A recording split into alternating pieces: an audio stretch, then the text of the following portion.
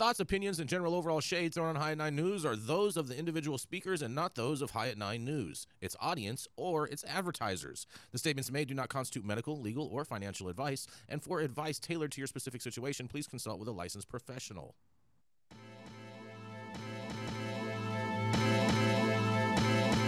Welcome to the High at 9 News Hour, where you will hear from cannabis industry experts and professionals from around the country talk about important topics while shining light on global issues and discussing cannabis as it relates to politics, regulation and reform, data and technology, science, research and medicine, family and parenting, art, celebrities and entertainment, fitness, sports, mental health and wellness, and plant-based medicines and entheogenics. Together, we are building a stronger community, fighting the stigma and creating change.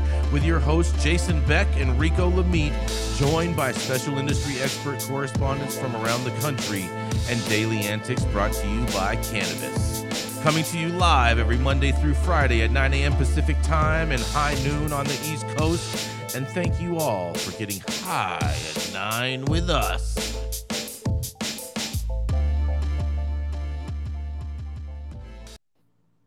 Oh, yeah. Oh, yeah. Good morning, everybody. That's right. It's Tuesday, June 13th. And today is National Weed Your Garden Day, because who doesn't love weeds in your garden?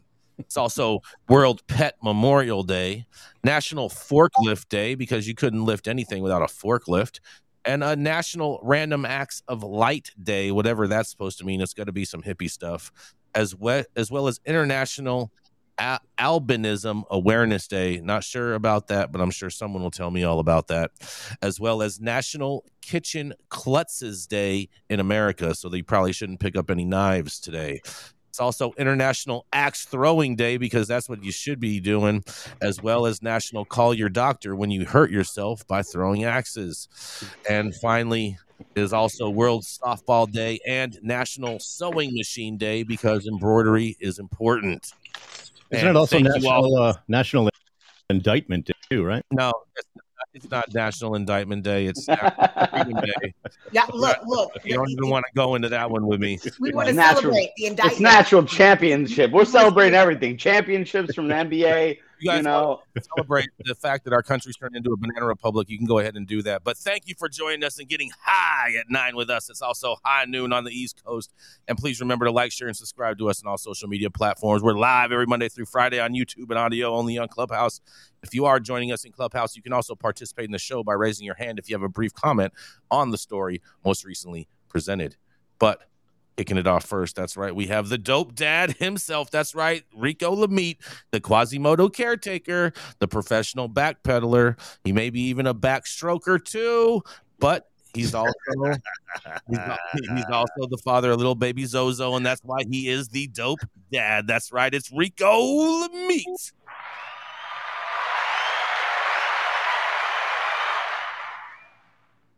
What's wrong with the backstroke?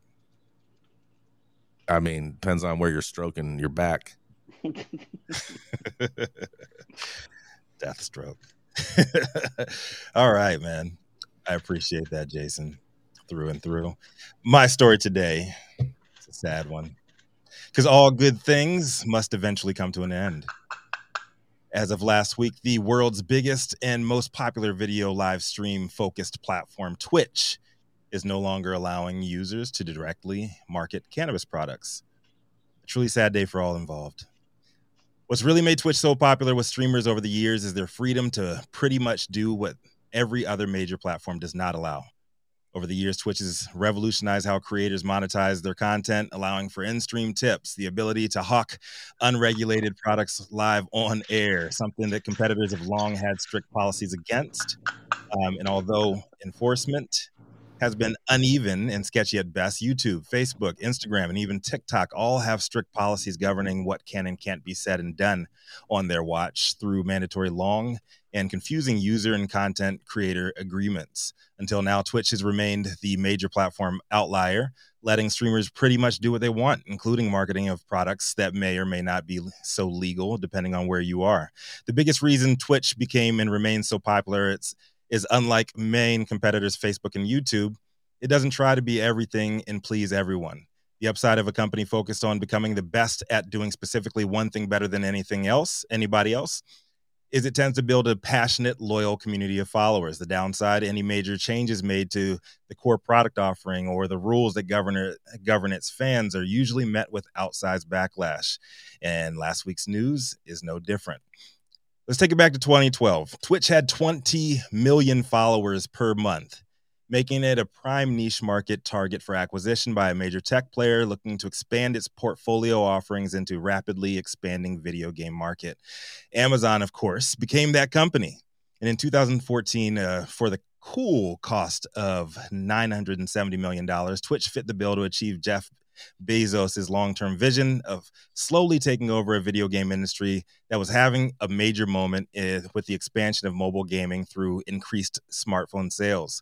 It was hard for both Twitch streaming faithfuls and Amazon shareholders to see the vision back then, but since the original purchase, Twitch has experienced unprecedented growth. And in less than 10 years, that 20 million monthly viewers has ballooned to 140. But after last week's update to its branded content guidelines, sponsorship of cannabis products or brands are unfortunately now prohibited. Per the article, as of June 6th, Twitch now prohibits quote-unquote burned-in logos or on streamer videos and displays, an unwelcome announcement that was met with fierce criticism from streamers who voiced their opinions about how the change would affect their ability to have relationships with the sponsors. By the 7th, the very next day, Twitch released a statement explaining that they'd be removing those guidelines. And this was their statement. Yesterday, we released a branded content guidelines that impacted your ability to work with sponsors to increase your income from streaming. These guidelines are bad for you and bad for Twitch, and we're removing them immediately. We missed the mark with the policy language and will rewrite the guidelines to be clearer. Thank you for sharing your concerns. So then they came up with new language. It was very direct. Twitch's current branded guidelines say this: streamers featuring products or services based on an exchange of value, such as being paid or receiving goods or services. This ranges from products placements, endorsements, channel sponsorships, and more. Under the banned product categories, Twitch describes that it does not allow any services that are in violation of its community guidelines, such as risky gambling products, unauthorized sharing of private information, and illegal products and services such as selling, advertising, or trafficking drugs, firearms, counterfeit goods, or other illegal goods and services. The move comes at a very peculiar time as Amazon looks to further bolster their position in cannabis. They're no longer testing candidates to become Amazon employees. They've backed pro-cannabis Republican Nancy Mace, and they have been selling Delta-8 gummies and other cannabis products, not explicitly Delta-9 products, but they have been selling cannabis products. So my question is this: what is Amazon's big move here? Why are they stifling the freedom that they've allowed Twitch to have for so long? And why are they allowing Twitch streamers to continue selling alcohol products or tobacco products on their platform, on a platform that is has a large following with the youth as well? I'm Rico Lamitte, dopest dad on the street. Let's talk about it. I mean, Rico, Twitch is tripping right now. I mean, the gaming population is one of the largest populations that actually consumes cannabis on a regular basis. And right. I think the biggest thing here is Amazon, man. I don't think it has anything to do with Twitch, really. It has more to do with Amazon and them controlling their biggest cash cow for the future. I mean, that just it makes absolutely zero sense to me why they are doing this. It's all at all. it's all about monetization. If they're promoting products, I mean, there's revenues that they aren't getting for kind of hosting them on their site, right? So to me, it seems like this is like a way to say, okay, come back to the table and give us money to let you do this if you're on our platforms and you're hosting your own content and advertising for cannabis product. But is this just for cannabis or is it for all products? It is cannabis, is illegal products and services, selling or trafficking any products tied to drugs, firearms, counterfeit goods, or anything else illegal. Got it.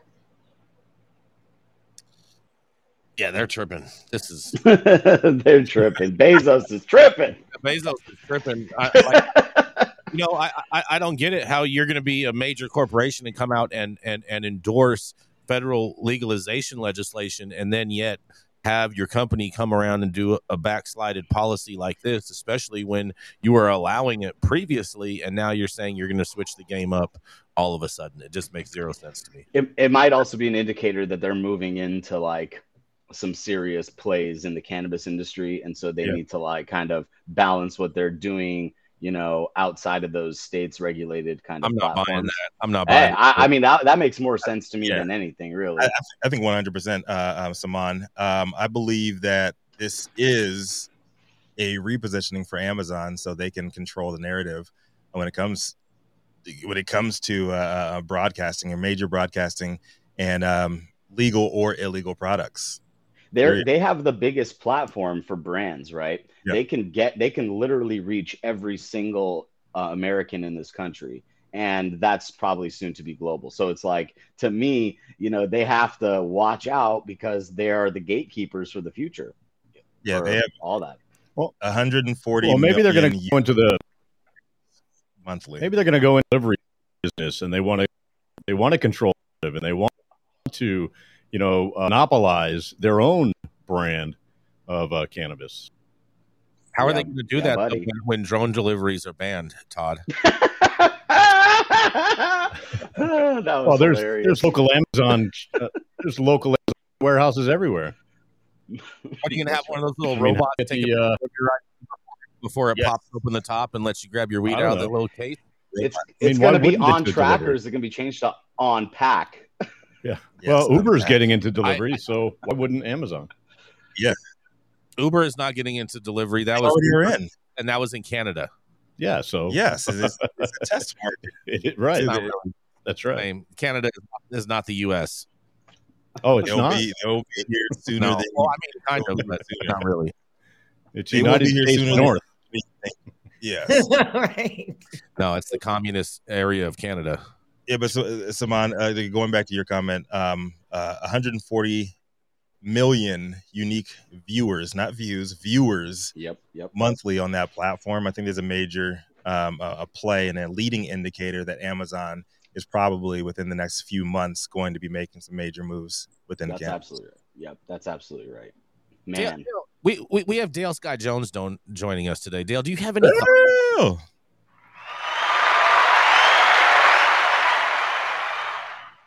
Good morning, friends. Yeah, this is an interesting story because Amazon has been rather cannabis friendly, and I can't imagine that they wouldn't want to partake the moment interstate commerce is legal. And frankly, Amazon, I mean, they do use regional distribution hubs, so interstate commerce just makes the most sense for them as a global international company to not touch this with a 10-foot pole. I noticed that they are defining legal under federal terms versus state terms, because you can also make that argument. But yeah, they've always positioned themselves to be the next best player in whatever market they enter. And they've entered just about every market at this point, from prescription drugs all the way through home health care. I don't see why cannabis would be any different, frankly.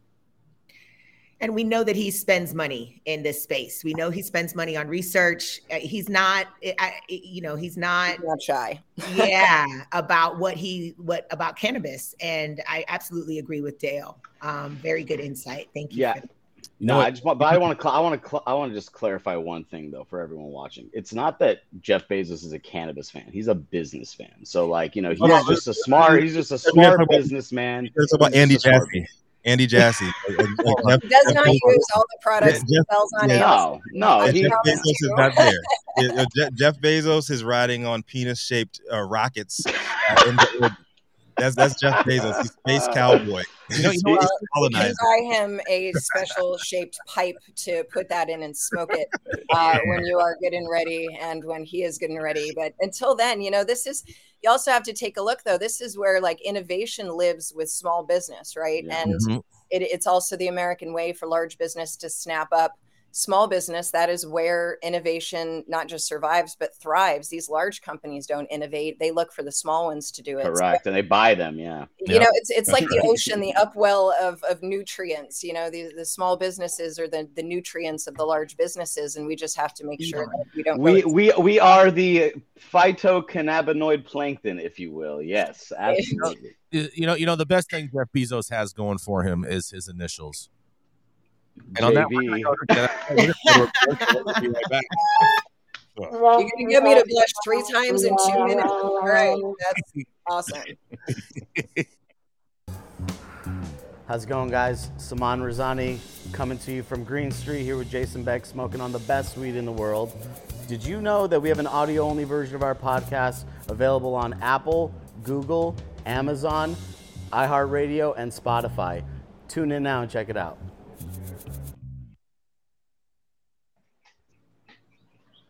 Do you think they were going to be kicked off of Amazon podcasts? Right. Yeah. Just like that. Going to Amazon jail. Yes. What does Amazon jail look like? You didn't have bathroom breaks in there? There's no bathroom in the break. Yeah, there's no bathroom in there. Looks like a big warehouse, and they load stuff onto pallets, and then they ship it out to everybody. Last time they just load you into a pallet and ship you back to China. Yeah, last time I checked, Amazon was a big open air space. Yeah.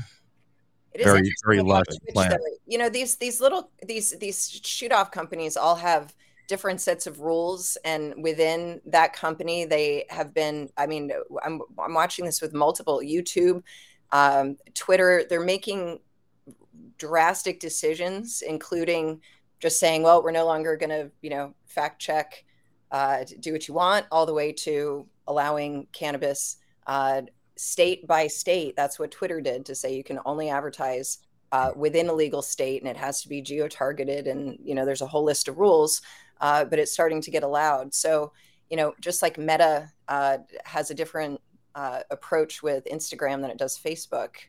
It's different groups and crews making these decisions, and sometimes it's not even about their base. It's about the government they're trying to impress or not be regulated by, if you will. So I immediately thought to, like, which folks, I don't know, maybe the House Republicans that they're, you know, trying to get on their good side. You know, it's not always what it seems. They should be the House Republicans' good side. We got to keep it going, though. We're gonna keep it going. I'm going right into my next story. So, all right, here we go, you guys. Are you ready for this? This is huge news. Okay, because mother and son, yes, huge, YUGE, Todd.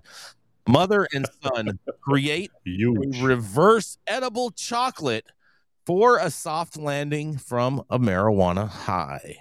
That's right. The legalization of adult use marijuana in Massachusetts has more people than ever experimenting with cannabis. But with that experimentation come a high you may not like or expect. A mother and son team, I wonder how old her son is, because obviously they're dealing with weed. Mother and son team from Boston believe they may have a solution called soft landing. In a quote, I like to describe it as a reverse edible, says recent Cornell University graduate Eli Stoloff. In a quote, he says, so whereas a normal edible brings you up with THC, soft landing brings you down. Stoloff says during his time at Cornell, he heard stories of students taking edibles with no easy way to come down quickly. In a quote, he says, "It's because of the delayed effect of edibles," Stoloff told WBZ TV. He says, "You eat a gummy bear, wait 10 minutes. I haven't felt anything, and you eat 2 more. An hour later, you're on the bathroom floor wondering where you are." Stoloff and his mother, Alice Stone, developed a chocolate bar they say gives marijuana users more control over their high. Stone is an entrepreneur with background in traditional methods of healing. Together, they discovered a medical journal article describing a naturally occurring molecule found in a number of herbs and spices that could reverse the effects of THC, the psychoactive ingredient in cannabis. In a quote, "After a lot of trial and error and tinkering, we came to the final formula of the best way to deliver the maximum amount of this molecule," Stoloff said. Then they took the next steps and had a medical survey conducted on Soft Landing, which found 80% rating in effective or very effective. Sean Hope, the co-founder of Yamba Market in Cambridge, is now an investor, and he has tried the chocolate out for himself, and he says, "It really balanced me out." Hope told WBZ, "And I felt the impact right away. And my conclusion was, this works." And Stoloff and Stone believe they found the right chemistry for the future. And he also says, "I think we've got a winner here, and I feel like together we can be unstoppable," Stoloff said. Next up is Soft Landing is nearly set to hit the consumer market and remains active in looking for its next round of investors to scale production. Well, what do you guys, I bet you, Rico, I bet you this is milk chocolate and not dark chocolate. Just saying. This is Jason Beck reporting for the High at 9 News Hour. Wow. Jay, are they saying what molecule they discovered? That was my question. No, because there is no it's not like some secret molecule. No, they said I know. spices. They said spices and herbs that counteract. That's what he Listen, said. K2. They're selling K2.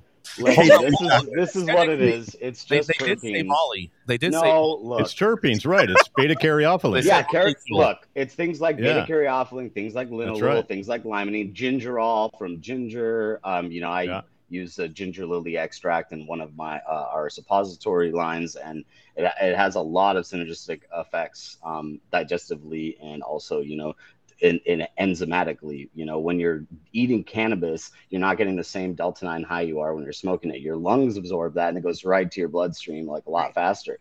When you eat it, your body has to digest it. That takes time and that takes effort by your body. And so there's other compounds that act as prodrugs, essentially taking the metabolism instead of it metabolizing the cannabis. It metabolizes these prodrug kind of ideas, and your body can digest the rest of that product without converting it all to a different cannabinoid, a different isomer.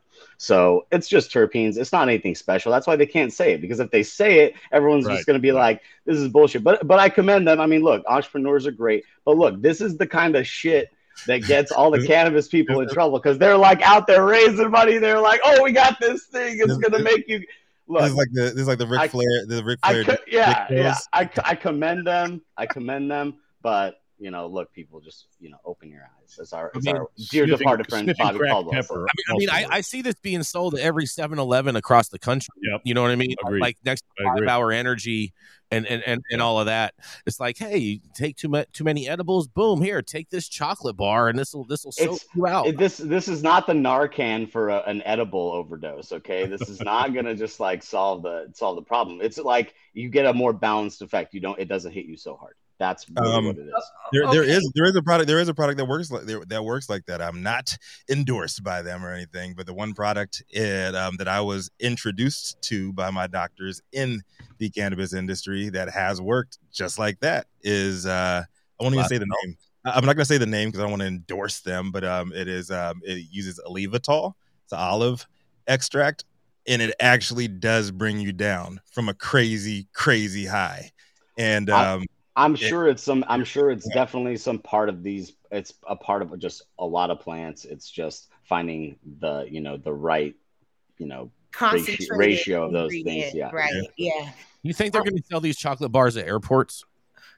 Well, my question is, if you're Good question. high and you eat another edible, does it affect you immediately? Isn't it going to take some time to digest before you Yeah. actually feel the effects? You know, the article didn't allude to that, Nicole, but common sense would tell me you are 100% correct on that. Right. But if common sense was so common, ... And Jason, I'm not sure if they're gonna have milk chocolate, but I'm pretty sure they're gonna have white chocolate. Oh God. Stop it. I was making the white chocolate or the milk chocolate comment, Rico, because I always say about the glass of milk to take your edible high away.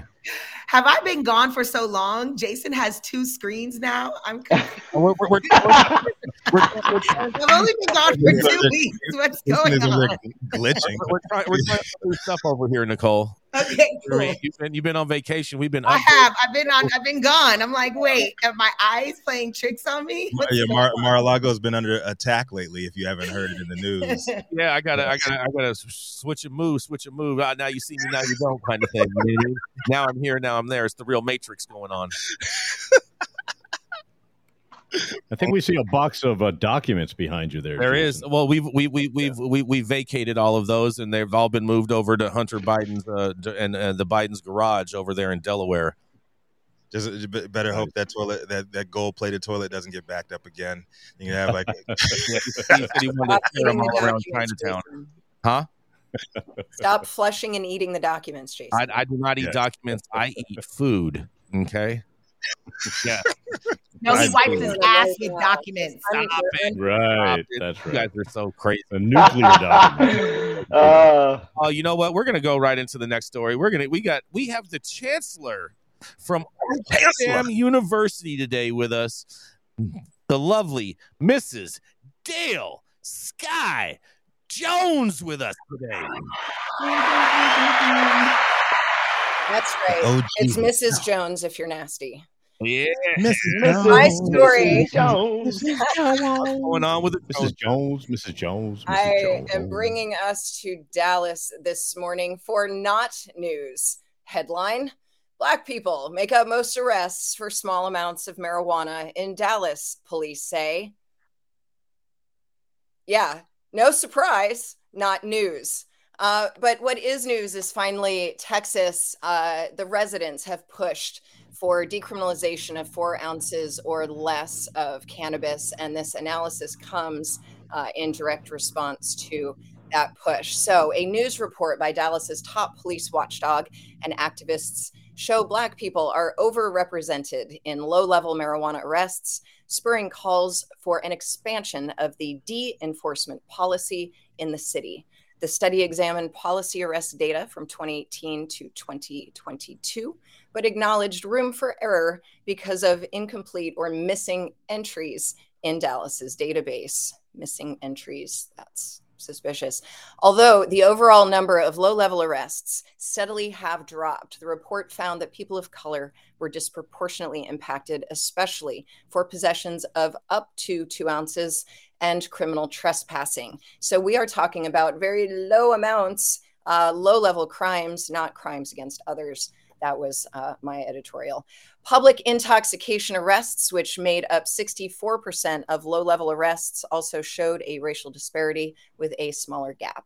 The authors called for police and city officials to expand the marijuana de-enforcement policy from 2 to 4 ounces, deprioritize arrests for other misdemeanors, make the cannabis possession policy and ordinance not subject to leadership changes so that the next guy can't just flip it back, and create a task force to minimize police interactions for low-level offenses and give the Oversight Office free and unfettered access to police data.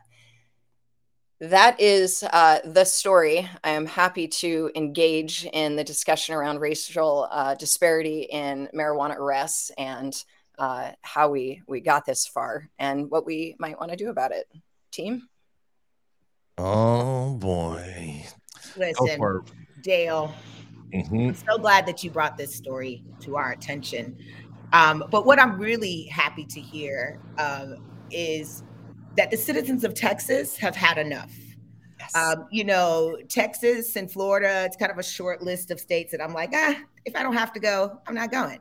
And Texas being that state that it's like, man, how long are you all that live there going to put up with the shits? Because leave it up to your elected officials. They are not anywhere near having this conversation. And so I'm really happy that Texans have finally decided to stand up and say something, do something based on the facts. I mean, and like you said, this is not a new fact.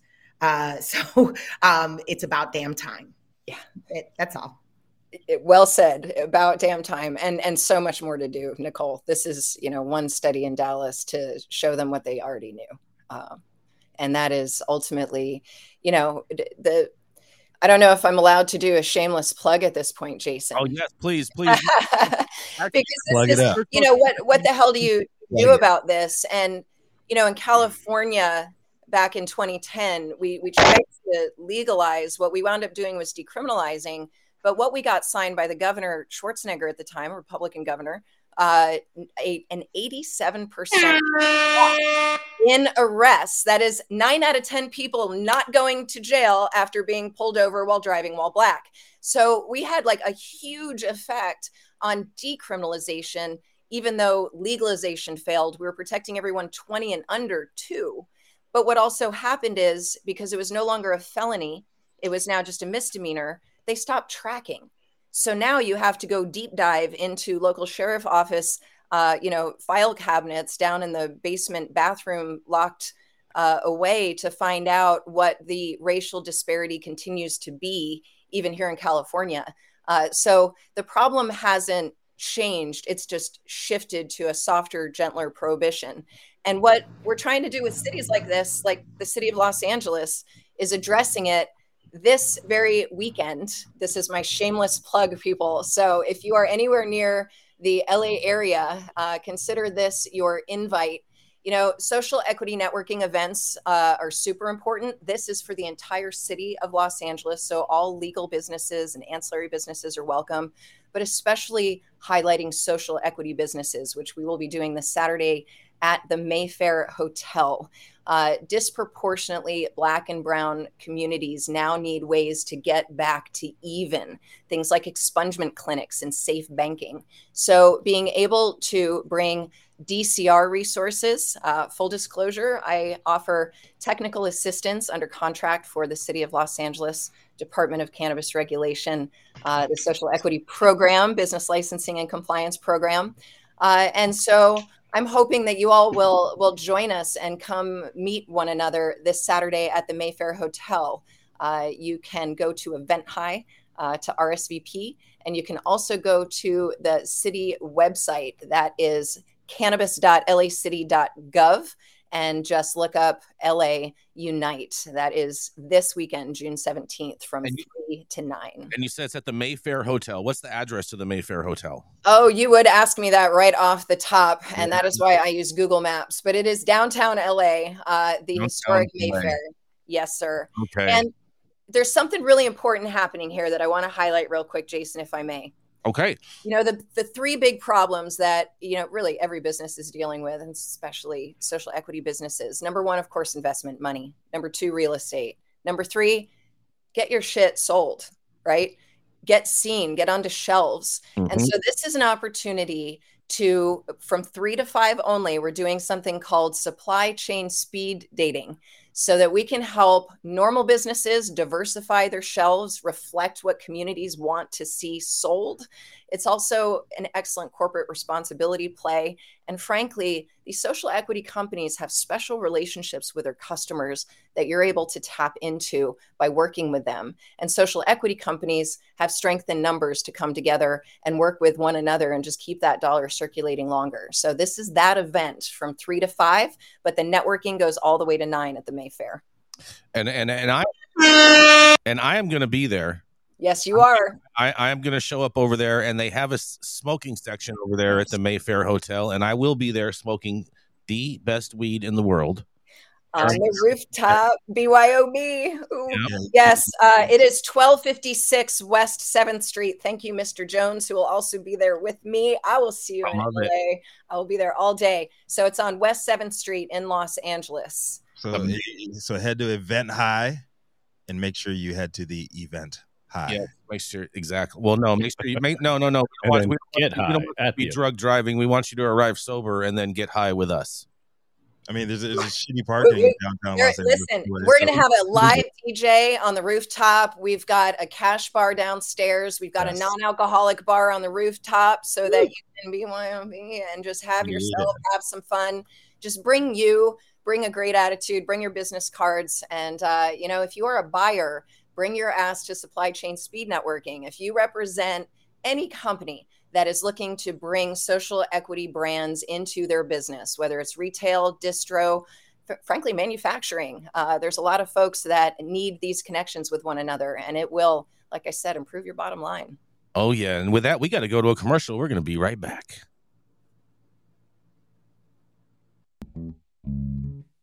Keeping up to date on the evolving policies of relevant state, local, and federal governments is key to success. When the future of your business is at stake, you need representation as dedicated as you are. With a maze of laws and regulations surrounding cannabis, hemp, and psychedelics, knowing where to begin can be a challenge. Good thing the law offices of Omar Figueroa features a skilled, highly focused team ready to guide you through it all. They're accepting new clients in California and New York. So make sure you check them out at info@omarfigueroa.com.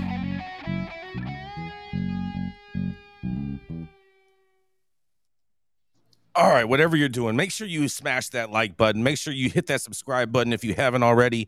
And while you're at it, head over to www.highat9news.com. Make sure you sign up for that newsletter. We've done a lot of things to fix it, so you should get a confirmation email in your inbox. You then have to hit that confirmation if you want to receive anything from us. And, of course, we have tons of merch for you to be fresh to death. Also, too, make sure if you want us to pay attention to your chats in the chat, make them a super chat, as well as make sure you tell your friends all about us, because organic growth is the best growth. Control Tower from Highly Educated has perfected the dab. Utilizing the concept of thin film evaporation, you can waste none of it and taste all of it. The micro texture of the SE pillar increases nucleation at elevated temperatures. And with the tower propelling at 2,600 RPMs, it's certainly the most efficient dab experience to date. The Control Tower from Highly Educated. Up next, it is the golden-voiced, Las Vegas-based Dope Granddaddy, who's the co-founder of the Smuggleverse, president and founder of Digipath Labs. Coming to the stage and breaking us off with a little Talk About It Tuesday love, Todd Denkin. I really love that intro. I want to save that, so I use that more often. Thank you, sir. Yes, being in the testing business, I have a story about testing and some dirty weed in Denver. The title is State Warns Marijuana Growers After Many Examples of Attempts to Cheat Testing. State investigators have identified numerous examples of marijuana product adulteration by businesses attempting to cheat contaminant testing, according to the Colorado Marijuana Enforcement Division.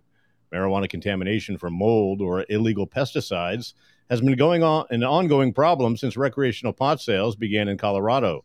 Decontamination and remediation techniques for failed batches of marijuana were approved by the Med in 2021, but the process can be costly and doesn't guarantee the harvest will be salvaged.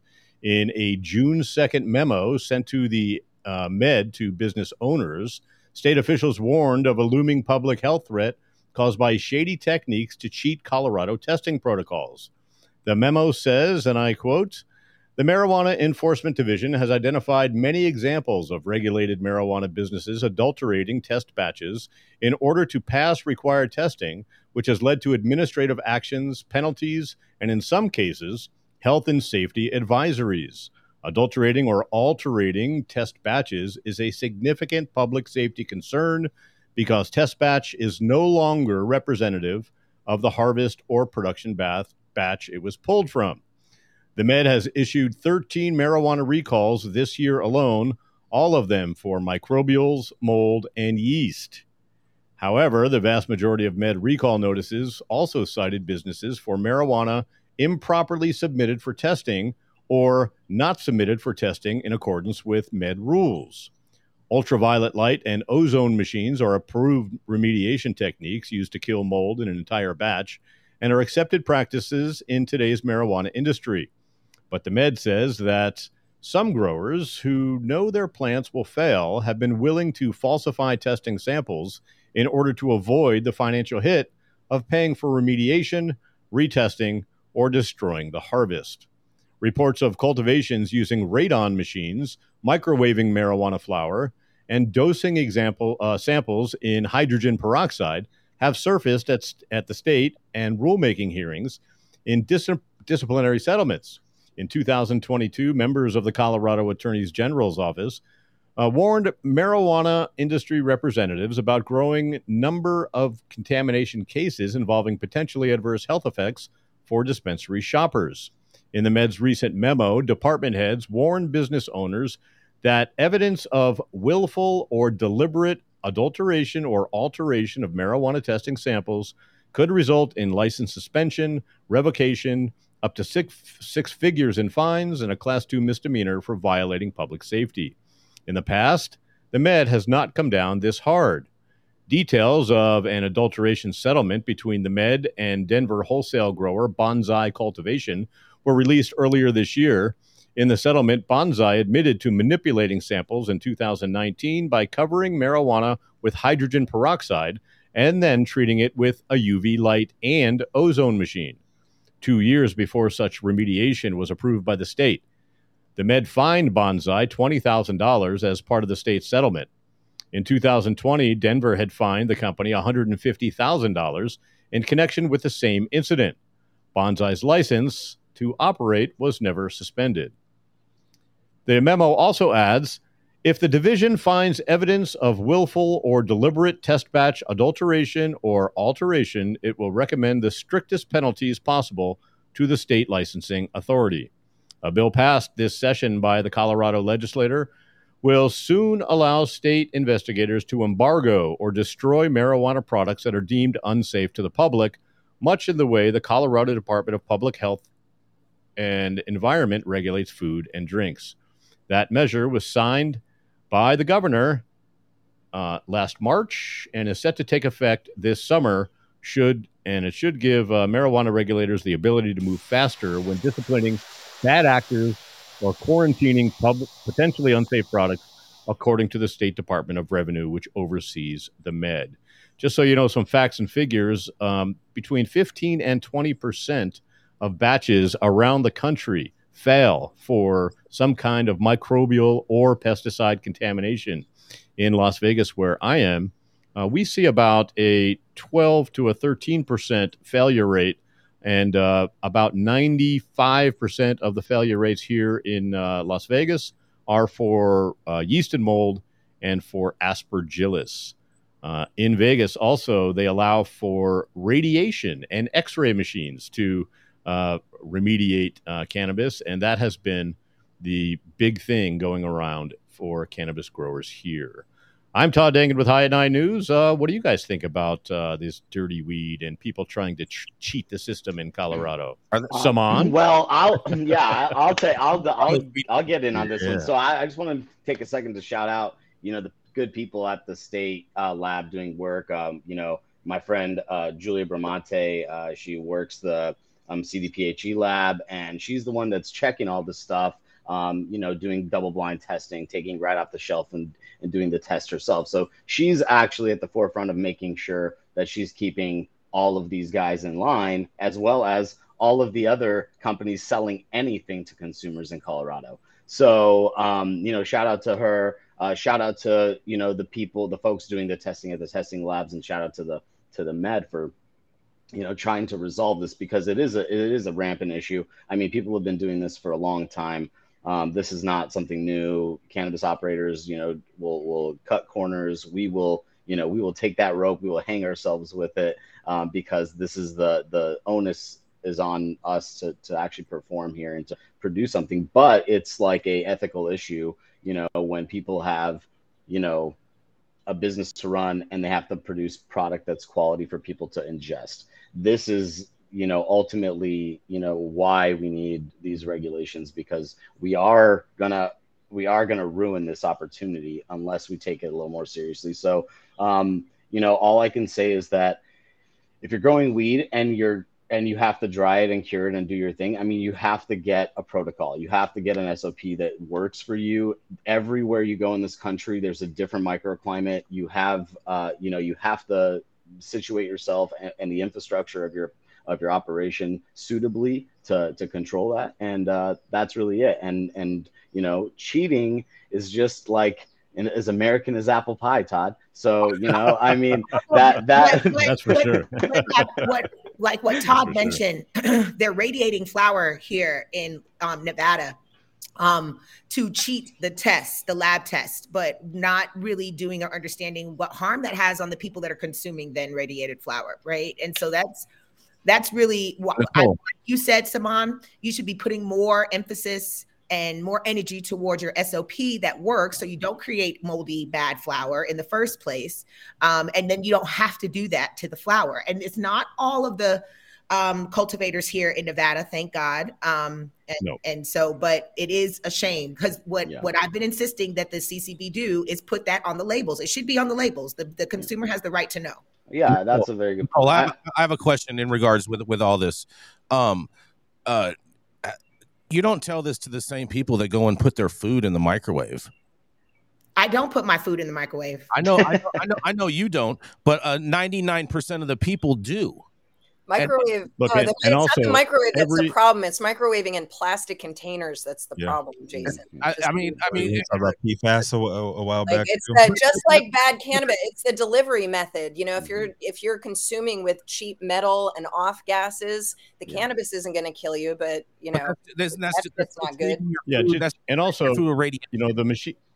Yeah, the machines that they're using here in Vegas that do radiate these plants. It's the exact same machine that is used to radiate every item in the grocery store. Mm-hmm. So it kills all the mold and yeast that is in all of the food on every shelf in every grocery store. Your food's already radiated. Like 100%. Yeah. 100%.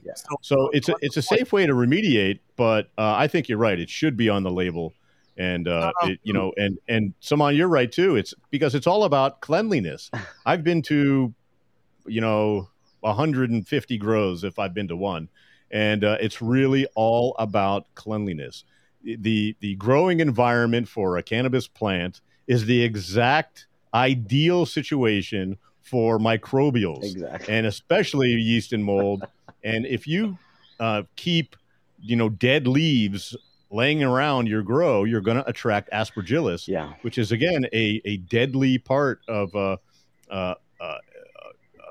what we're finding in cannabis products. And there's no tolerance for it, zero tolerance for aspergillus. If it's present, it's a foul. If it's not present, cardboard boxes. It's a pass. Make sure you're not storing cardboard boxes. Yeah. But can I just be honest, friends? There's a lot of those pathogens.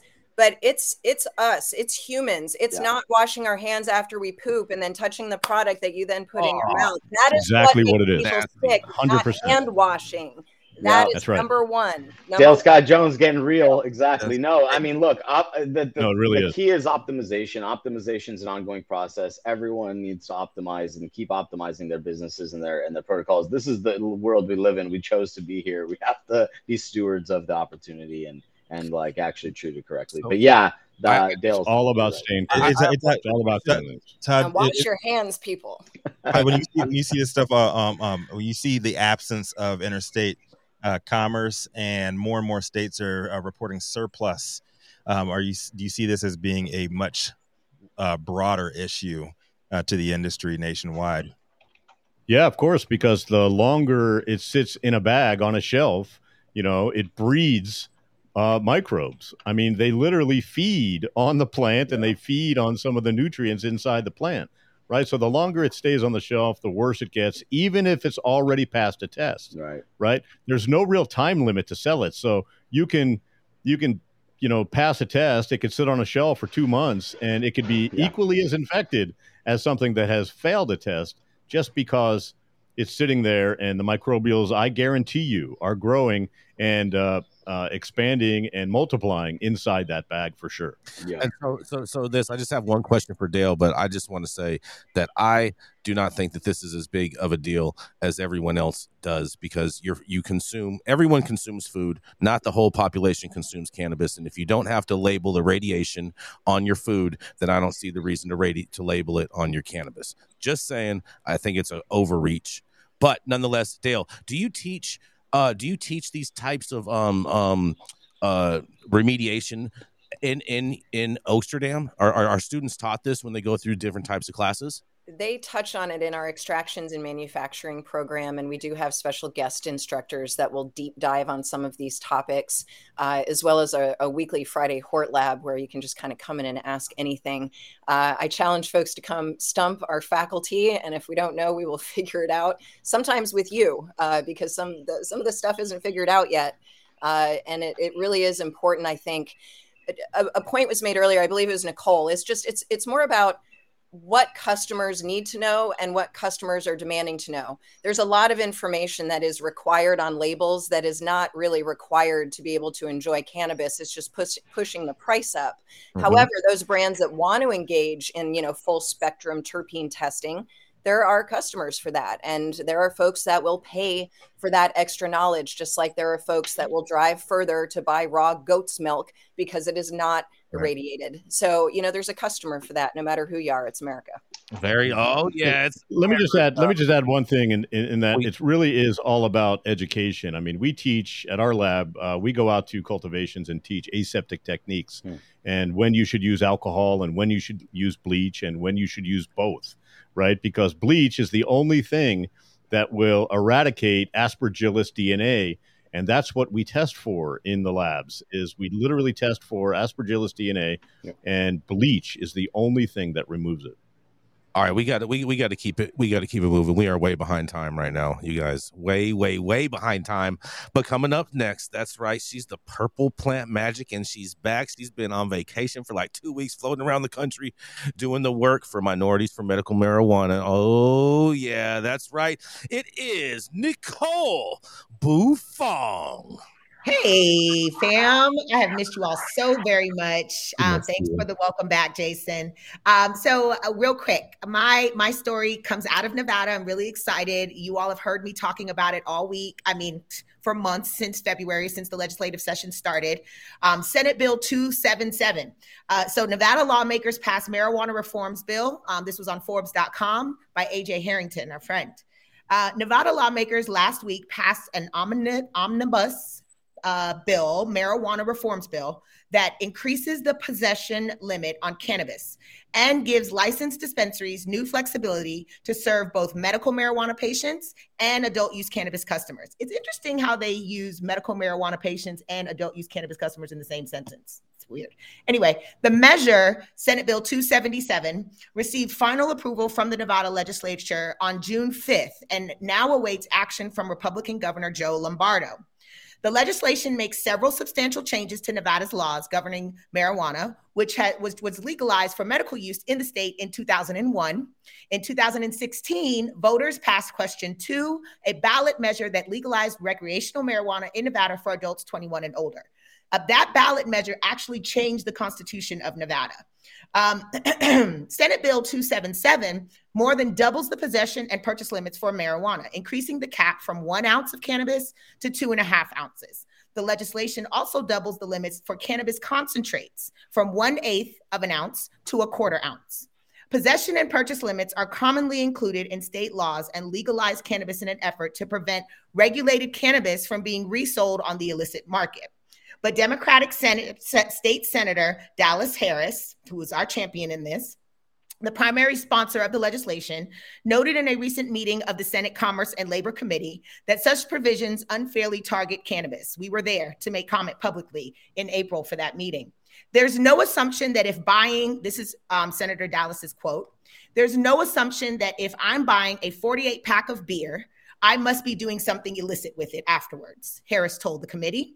During public testimony for the legislation, witnesses appearing to oppose the bill, which was an officer, he was out of the sheriff's department, witnesses appearing up to oppose the bill, noted that consumers can already circumvent the current cannabis purchase limits by visiting multiple dispensaries in the same day, leading Harris to note that such purchases are illegal. Please do not do that, Senator Harris responded. That is currently a felony. Hence, why we're trying to up the possession limit and allow folks to be able to engage in that kind of bulk buying if they would like to, whether it be for medical reasons or for none of our damn business. The legislation also allows all adult use cannabis dispensaries to sell cannabis products to medical marijuana patients. Surprise, surprise, in Nevada, when adult use was legalized, they did not allow you to also have a medical license. So you had to pay for both separately if you wanted to sell to both medical patients and to adult use consumers. Beginning next year, state regulators would no longer be able to issue new licenses for medical marijuana businesses, except in areas that have prohibited the operation of adult use cannabis businesses. Senate Bill 277 also relaxes a ban on individuals with felony convictions from obtaining licenses to operate or work at cannabis businesses in Nevada. This was our social justice component of this bill. We were really excited to be able to remove the barrier of entry for people who have served their time and should be allowed to work in the cannabis industry. Well, unfortunately, we were told by our lobbyists, shout out to them for helping us through this legislative session. And I'm speaking of the Chamber of Cannabis. That's who led this Senate bill with Senator Harris. Unfortunately, they told us it would not pass, that the governor would veto the bill if it would allow for this stipulation, this regulation to be removed. If this legislation put it forward and legalized for the employer to decide who works at their business and not prevent them from even applying. Well, we were told we couldn't pass it. And so what happened is, under the bill, individuals with such convictions would be permitted to petition the state to work at a licensed cannabis business without first having their records expunged. Abby Kaufman, the secretary of the nonprofit trade group of the Chamber of Cannabis, shout out to Abby, said that the measure is designed to give those with prior felonies new opportunities to stay on the right side of the law. We're hoping to allow a way to enter the workforce to reduce recidivism by increasing those opportunities, and also to hopefully mitigate some of the unlicensed market. What if people aren't able to work in this growing industry and that cannabis is truly their background? Senate Bill 277 now heads to Lombardo, who has already vetoed at least 24 pieces of legislation since taking office at the beginning of the year. A good thing about the state of Nevada is that if the governor does not sign within 10 days and does not veto after legislation closes, then it becomes law. He has until this Friday. So I want to say, again, shout out to the Chamber of Cannabis, all the work that we've done, all legislative session to get Senate Bill 277 passed. We're making history again here in Nevada. 2 years ago, we legalized adult consumption lounges, adult use consumption lounges in the state of Nevada, which you'll be seeing opening this summer. And so we're keeping a close eye on this, and I should have news for you next week to see if this legislation will actually become the law in the state of Nevada. This is Nicole Buffon reporting for High at 9 News. Oh, big news. Yeah, that's big news. He was right. It's big news. We gotta keep it rolling though. I do want to touch on that one, but I'm sorry, Nicole, we are so short on time. Okay. So we got to roll into the last one. And taking us home today is a patient advocate, 15-year regulated market industry vet, and fellow dope dad, secure enough in his manhood to sit on a grown Serbian man's lap in his grave. Congrats on the Nuggets victory last night, man. Saman Razani. Let's give it up. Let's give it up. We're definitely living that mile high life around here. You already know. Big shout out to my Denver Nuggets. 36 years for that championship. Been through them all. And you know, everyone's hating on the Nuggets. They're marginalized just like the small businesses in cannabis. But speaking of small businesses, there's some more coming up in Alabama. And we got news of the winners of the licenses in Alabama. First Alabama medical marijuana business license is awarded by State Commission for Marijuana Moment. And I just want to read a quote. This was the quote before the article. It says, more than likely there will be lawsuits just looking from other states, just looking at how it's gone from elsewhere. Quoted by somebody. doesn't say. The players of the nascent medical cannabis industry have been chosen amid suspicion about the process and criticism from those left out. The Alabama Medical Cannabis Commission Monday awarded 16 licenses for production and distribution of medical cannabis out of more than 90 firms that applied for licenses. To the recipients, let me say that we look forward to working with you in a partnership manner in which all of you know what lies ahead, said John McMillan, the commission's director. The Alabama legislature approved a medical cannabis program for the state in 2021, but the bill authorizing the program did not allow licenses to be issued until September 1st of 2022. The AMCC began accepting applications late last year. When the product is available, patients certified by the participating physicians for medical cannabis use for 15 conditions, including cancer, chronic pain, depression, and Parkinson's disease, will have to apply for a card to obtain medical cannabis from licensed dispensers. The law forbids smoking medical cannabis or consuming it in food. I'll read that again. The law forbids smoking medical cannabis or consuming it in food. It will likely be available as tablets, capsules, gelatins, oils, gels, creams, suppositories, transdermal patches, or inhalable oils or liquids. Cannabis gummies will only be allowed to be peach flavored. The commission can award up to 12 licenses to cultivate cannabis, 4 licenses for those who want to process it, and 4 licenses to dispense the product.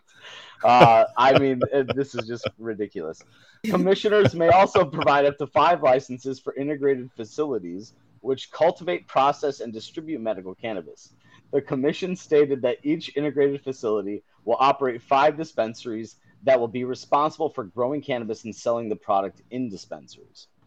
38 entities applied for the integrated facilities licenses. Another 12 applicants vied for the 12 cultivator licenses. Another 12 applied for the 4 available processor licenses, while 18 have applied for the 4 dispensary licenses. An unknown number of transport and testing licenses is also available. The commission has received 11 applications for the transport license and 3 applications for testing licenses. The commission has integrated facilities licenses too. There's a list. I don't know if we can get that list up. I don't know if I really want to just like jump through this because we got to go. But only one company has been awarded the testing license. That's called Grand Bay, and that's in Mobile. Many of the winning companies' applications are partly or fully redacted on the commission's website. Alabama, like Georgia, limited the number of licenses that will be available for its medical cannabis industry, and that could lead to litigation. Many were left disappointed after the commission made its announcement in what became a highly competitive process for securing one of the coveted rights to be part of the industry. I felt like the commission did the best that they could with the tools that they were handed to them, said Antoine Mordecan, the CEO of Native Black Cultivation, one of those companies who was denied a cultivating license. We have to figure out what comes out later about the reasons why we were not selected or why they made the selections they did. Mordecan said he plans to apply again should future licenses become available. I am sure it will be a hard decision for the commission to make, said Liberty Duke, one of the board members of Hornet Medicinals LLC, a company that was denied an integrated license. I'm just anxious to see the grading metrics. Some of the firms that were awarded integrated licenses were multi-state entities or had years of experience in the industry. TheraTrue has a presence in Georgia and Virginia. Another was Verana, with dispensaries in Chicago and throughout the Northeast. We've always had a long-term focus on strengthening our position in the South, and with the addition of Alabama to our footprint, we have an excellent opportunity to increase our presence in the important medical markets, an important market as cannabis acceptance and state-level programs continue to spread across the growing Southwest region, said George Archos, the founder and CEO of Verano. The medical cannabis law required applicants to be majority owned by persons or entities that have resided in Alabama for 15 years, but it did not forbid out-of-state firms from taking minority stakes in those companies. Justin Aday, general counsel for the commission, provided highlights of the process for selecting those who would receive the license, going over choosing who would evaluate the applicants and attempts to make the process as fair as possible. There were portions of it that were blinded, Aday said about the evaluation process. Some portions of the process could not be completely blinded, meaning the board had some information related to the companies they were evaluating because of the context. But other than that, Ade said, the evaluators performed the evaluation objectively. But much of the decision criteria and ranking was left largely shrouded in mystery, with few willing to discuss how every factor was weighed and to come to a final decision.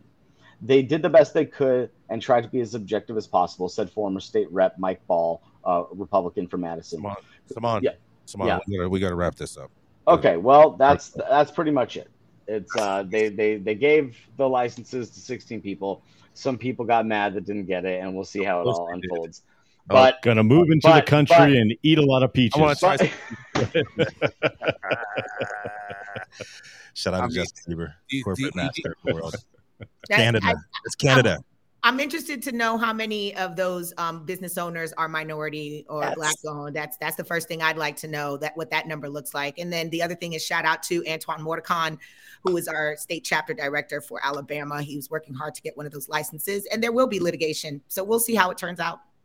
Antoine's also a head coach in Connecticut, helping the Connecticut social equity entrepreneurs get across the finish line in Connecticut's groundbreaking social equity accelerator that Oaksterdam's running. So Antoine is amazing, and he deserved this. And, you know, I agree with you. I'm also curious what kind of minority-owned business and women-owned business might actually exist. Yeah, some of the criteria, you having to have a certain amount of years in business already, that eliminates a lot of those people. So if they were busy in jail or serving a country overseas, for instance, they weren't. It's the same bullshit that happened in Florida. Right.